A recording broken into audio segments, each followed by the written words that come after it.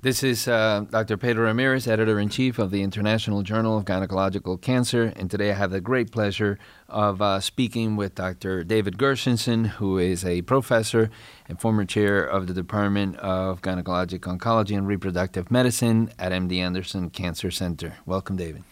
Thank you, Pedro. It's great to be here and have an opportunity to talk about rare ovarian cancers. Yes, absolutely. The subject of this discussion is updates on the management of rare tumors of the ovaries, particularly focusing on the mucinous, the clear cell, and the small cell. And obviously, it's a topic that is of significant relevance, and it seems like the definition of rare tumor keeps getting broader and broader. Can you tell us a little bit about what you would consider a rare tumor in ovarian cancer today? Yes, as you alluded to, there are several different definitions of what constitutes a rare cancer. But practically speaking, I consider rare ovarian cancers to include malignant ovarian germ cell tumors, sex cord stromal tumors, and then the rare types of epithelial tumors, which are clear cell, low-grade serous, mucinous, and maybe low-grade endometrioid. Of course, there are other rare types as well. Carcinosarcoma would be one. Small cell carcinoma of the ovary, hypercalcemic type, would be another. But those would be the major rare ovarian cancer subtypes. Great. So we're going to focus on a few of those, and we have also another podcast by you on the low-grade ovarian tumors that certainly we encourage everyone to listen to that great podcast as well. But starting particularly with the mucinous tumors, obviously it's a category where we're always trying to determine, is this a primary tumor of the ovary or a metastatic tumor from the gastrointestinal tract?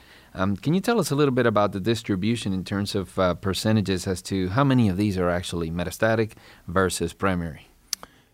That's a great question, and it was actually not very well understood until a publication from the Gynecologic Oncology Group in 2010, in which they were able to study a cohort of mucinous ovarian cancers from clinical trials. And what they found was that about 70% of those supposed primary ovarian cancers that were mucinous were actually gastrointestinal primaries, and only about 30% were primary mucinous ovarian cancers. And I think that's emblematic of what we now see. So they're much less common than we originally thought. So in the primary management of patients with ovarian mucinous tumors, one of the discussions that frequently comes up is, should we stand by the old standard, which is obviously platinum and taxane, or should we even consider that the old standard, or should we look to GI-based regimens like oxaliplatin and 5-fluorouracil or capecitabine? So we know that in advanced mucinous ovarian cancer, stage 3 and 4 primarily, that the overall survival is significantly worse when you compare those patients to those patients who have stage 3 or 4 high-grade serous carcinoma.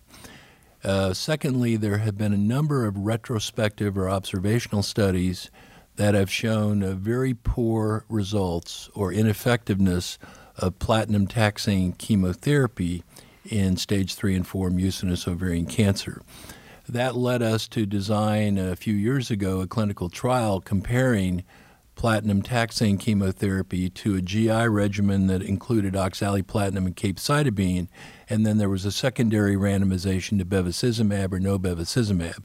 Unfortunately, because at that point in time we were just discovering exactly how rare this tumor was, there was very slow accrual, and that trial was closed prematurely. So we didn't really obtain any meaningful answers from that trial. But that has led us to believe that it's possible that patients may benefit more from a GI regimen than a platinum taxane regimen. If you review the NCCN guidelines in stage 3 and 4 mucinous ovarian cancer, they provide both options, platinum taxane or a GI-type regimen with oxaliplatin capecitabine. So it's an unanswered question, but my own bias is that when I see these patients, I tend to, although I discuss both options, I tend to recommend a GI-type regimen. But we still don't really have any meaningful outcome data that definitively tells us that that's better than platinum taxane.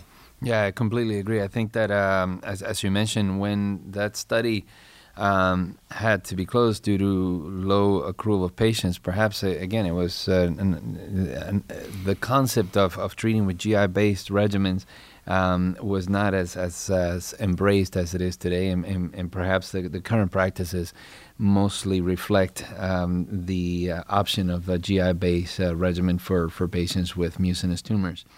Obviously, in the upfront setting, another topic that frequently comes up is there any role for hyperthermic intraperitoneal chemotherapy or HIPEC in the setting of advanced disease of a mucinous tumor that presumably is a primary ovarian mucinous tumor?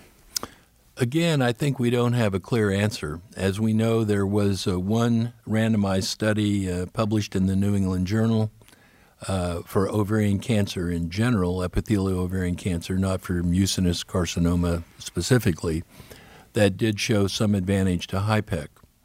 We also know that there have been experiences using HIPEC in mucinous tumors of the appendix, of the ovary, and other mucinous tumors that may provide some improvement in outcome. But I personally still consider HIPEC to be investigational, and while I think it's reasonable to discuss that option for patients who have very extensive or metastatic mucinous tumors of the ovary, we don't honestly know how beneficial it is at this point.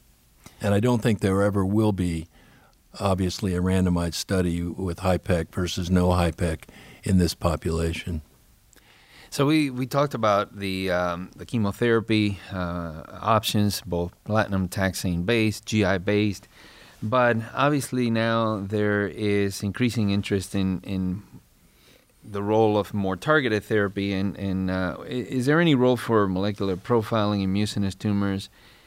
And then as a subsequent follow-up to that, what's the impact of mutations like KRAS mutations or HER2 or BRAF mutations in patients with ovarian mucinous tumors?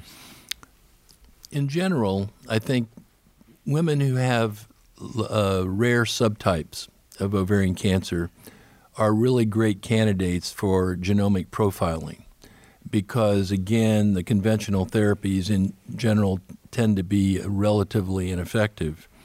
KRAS mutations occur in about 40% of tumors of mucinous ovarian cancers.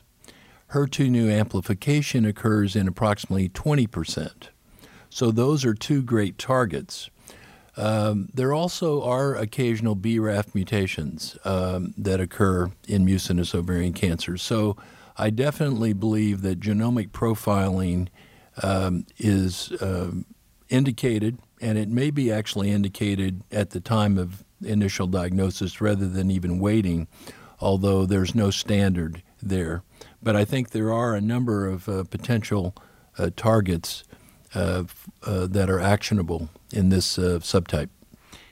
And do you know of any ongoing trials or trials that are about to start accruing, looking at the use of this molecular profiling in the setting of mucinous tumors?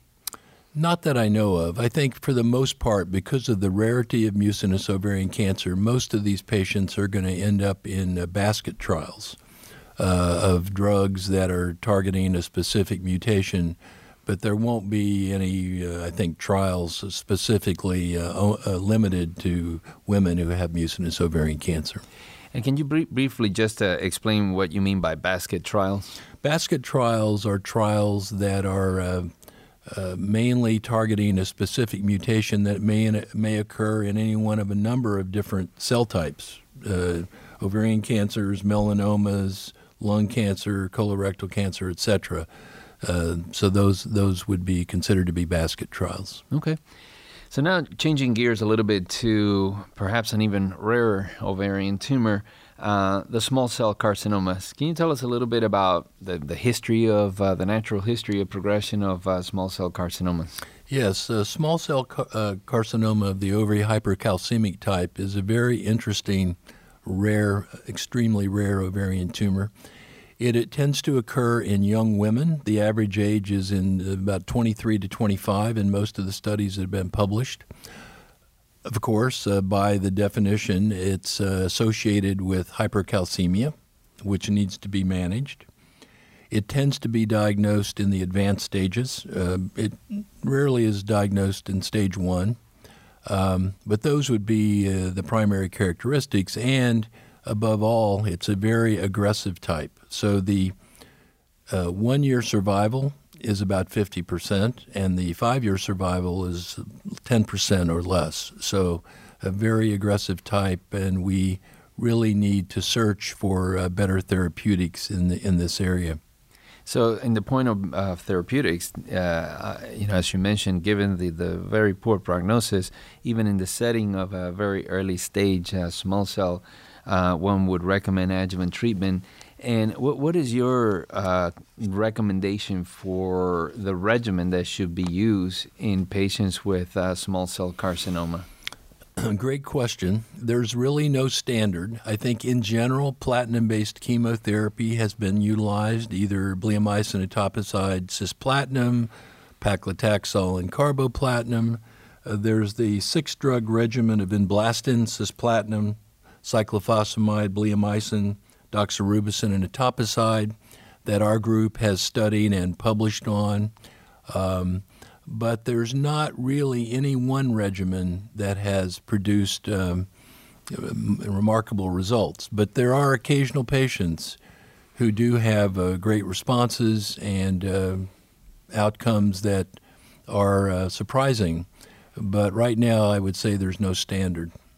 And previously, you mentioned the importance of genomic profiling for mucinous tumor.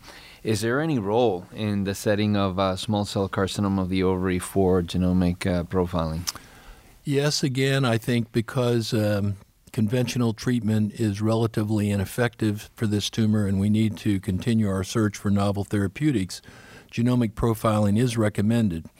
The major aberration in small cell carcinoma of the ovary hypercalcemic type is an inactivating mutation of SMARCA4, which is a part of the chromatin complex that has to do with gene transcription. But we've not really figured out yet a way to target that effectively. But there's a considerable amount of research that's ongoing. We do know there are some clues and there are some reports of interesting observations in treating women with this subtype in the recurrent setting. So then another one of the rare tumors that often is a topic of discussion and debate as it pertains to management is those patients with clear cell carcinoma. Just a little bit of the history regarding the natural progression of clear cell. So clear cell carcinoma, like mucinous carcinoma, is predominantly diagnosed in the early stages, stage 1 and 2, in contradistinction to high-grade serous or low-grade serous carcinoma. We know that in many instances it arises from foci of endometriosis. It can also be associated with hypercalcemia, although not as commonly as the small cell carcinoma we discussed. But most of the patients are diagnosed in the stage 1 and 2 stages. We also know that for patients who have early stage clear cell carcinoma, their outcomes are equivalent to those of women with high-grade serous carcinoma. But when you look at stage 3 and 4, the prognosis is considerably worse than high-grade serous carcinoma. And that's led us to develop and design a series of clinical trials, again, searching for novel therapeutics that we can then move into the front line. And so, in the setting of your practice, in a patient that comes in with advanced clear cell carcinoma, can you speak to us as to what is your first choice of therapy? And then, as a second to that, in the patient with stage 1 clear cell carcinoma, what is your recommendation for that patient? So, for stage 1 clear cell carcinoma, first, there is a debate about how effective chemotherapy is. If you look at the NCCN guidelines, they recommend 3 to 6 cycles of platinum taxane chemotherapy. There are some who believe that chemotherapy is not really necessary or effective, and therefore surgery alone is treatment. And then there are also experts that believe that radiotherapy may be effective in the stage 1 and 2 clear cell carcinoma. When we look at the advanced stage clear cell carcinoma, the treatment is really no different than for high-grade serous, unfortunately, at this point, and that's a platinum taxane. There's a question about the addition now of bevacizumab, because we know that clear cell carcinomas do robustly express the VEGF receptor. And so adding bevacizumab to platinum taxane in the upfront setting for advanced stage disease may make sense, although there's not complete data in this particular subtype that definitely shows an advantage. And there's been other pathways that have been explored in clear cell tumors, the PI3 kinase, AKT, the mTOR pathways. Any options for targeted therapy in combination with chemotherapy? Well, we know that about 50% of clear cell carcinomas have an ARID1A mutation. We also know that about 30 to 40% have a PI3 kinase, AKT, or mTOR aberration. I mentioned the angiogenesis pathway. And also immunotherapy is of great interest because there have been some reports from some small trials showing pretty remarkable responses with immune checkpoint therapy in women with recurrent clear cell carcinoma. There are, of course, now clinical trials in the upfront setting for ovarian cancer in general, combining immune checkpoint inhibitors with chemotherapy or with PARP inhibitors. And there will be some clear cell patients in some of these trials, and we'll get some clues, I think, about that. But mainly, novel therapeutics are being studied for clear cell carcinoma in the recurrent setting at this point. And there is a study in the NRG oncology with a drug called tazemetostat that is, again, a basket trial, but it will eligible patients would include those with clear cell carcinoma who have an ARID1A mutation in the tumor. And then, of course, there are a number of mTOR PI3 kinase inhibitors that will be studied. So in your practice and just taking us through the algorithm of your thoughts with regards to recurrent disease, for these 3 types of rare tumors, the mucinous tumors, the small cells, the clear cells, do you consider that all of these patients should be on clinical trials and that should be our priority and first option? I do believe that. I think if clinical trials are available, that we really should be considering these as a first priority. And again, that goes hand in hand with genomic profiling and other molecular studies that may be conducted. We surprisingly learned recently there have been case reports of an immune checkpoint inhibitor in women with recurrent small cell of the ovary hypercalcemic type with pretty remarkable responses, even though these patients are not hypermutated. And so we need to continue to study this. We've done a number of trials, for instance, in recurrent clear cell with targeted agents, sunitinib, dasatinib, cabozantinib, etc. Thus far, all of those trials, the results have been somewhat disappointing, but we do need to continue to study novel therapeutics in the salvage setting for all of these tumors. And that's really is coupled with the genomic profiling. And you mentioned that immunotherapy may be an option for some of these tumors.